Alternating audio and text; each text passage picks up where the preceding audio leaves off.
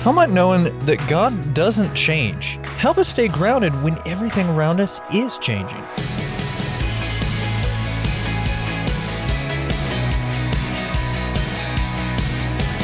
Hey there, I'm Andrew Stevens, and this is Unlocked, your daily key to unlocking God's Word in your life. We've got a poem for our devotion today that is titled Seasons of Change. Now, for those of us here in the Northern Hemisphere, we're going into fall. Now, Southern Hemisphere, you'd be going into spring right about now. But the seasons do change. And sometimes we have seasons in our lives that change as well. That's what this poem is about, and it was written by Sophia Bricker. Change happens rapidly, in the blink of an eye. Spring, summer, fall, and winter all seem to go so quickly as time flies by.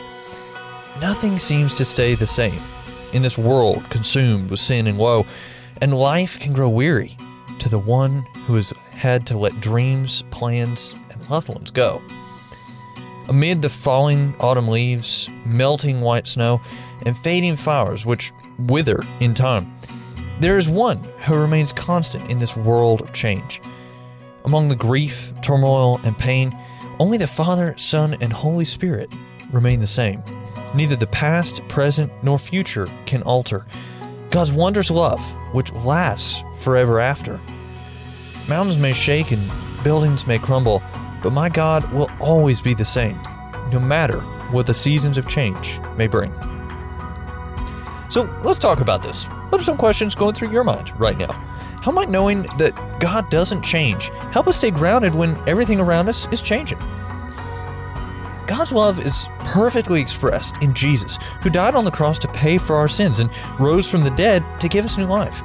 In what ways has Jesus revealed God's love? As you and I can read in Hebrews chapter 13, verse 8, Jesus Christ is the same yesterday, today, and forever. Now, I'd encourage you to read in your Bible Isaiah chapter 40, verses 6 through 8, James chapter 1, verses 17 through 18, and 1 Peter chapter 1, verses 21 through 25 to help keep God's Word alive in your life. Unlocked is a service of Keys for Kids Ministries. How would you like to write for Unlocked just like Sophia did for our devotion today? If you're interested, check out our writer's guidelines at unlocked.org. Also, be sure to check back tomorrow because Emily is going to take a look at a really interesting devotion called My Foolish Heart. But until then, I'm Andrew, encouraging you to live life unlocked, opening the door to God in your life.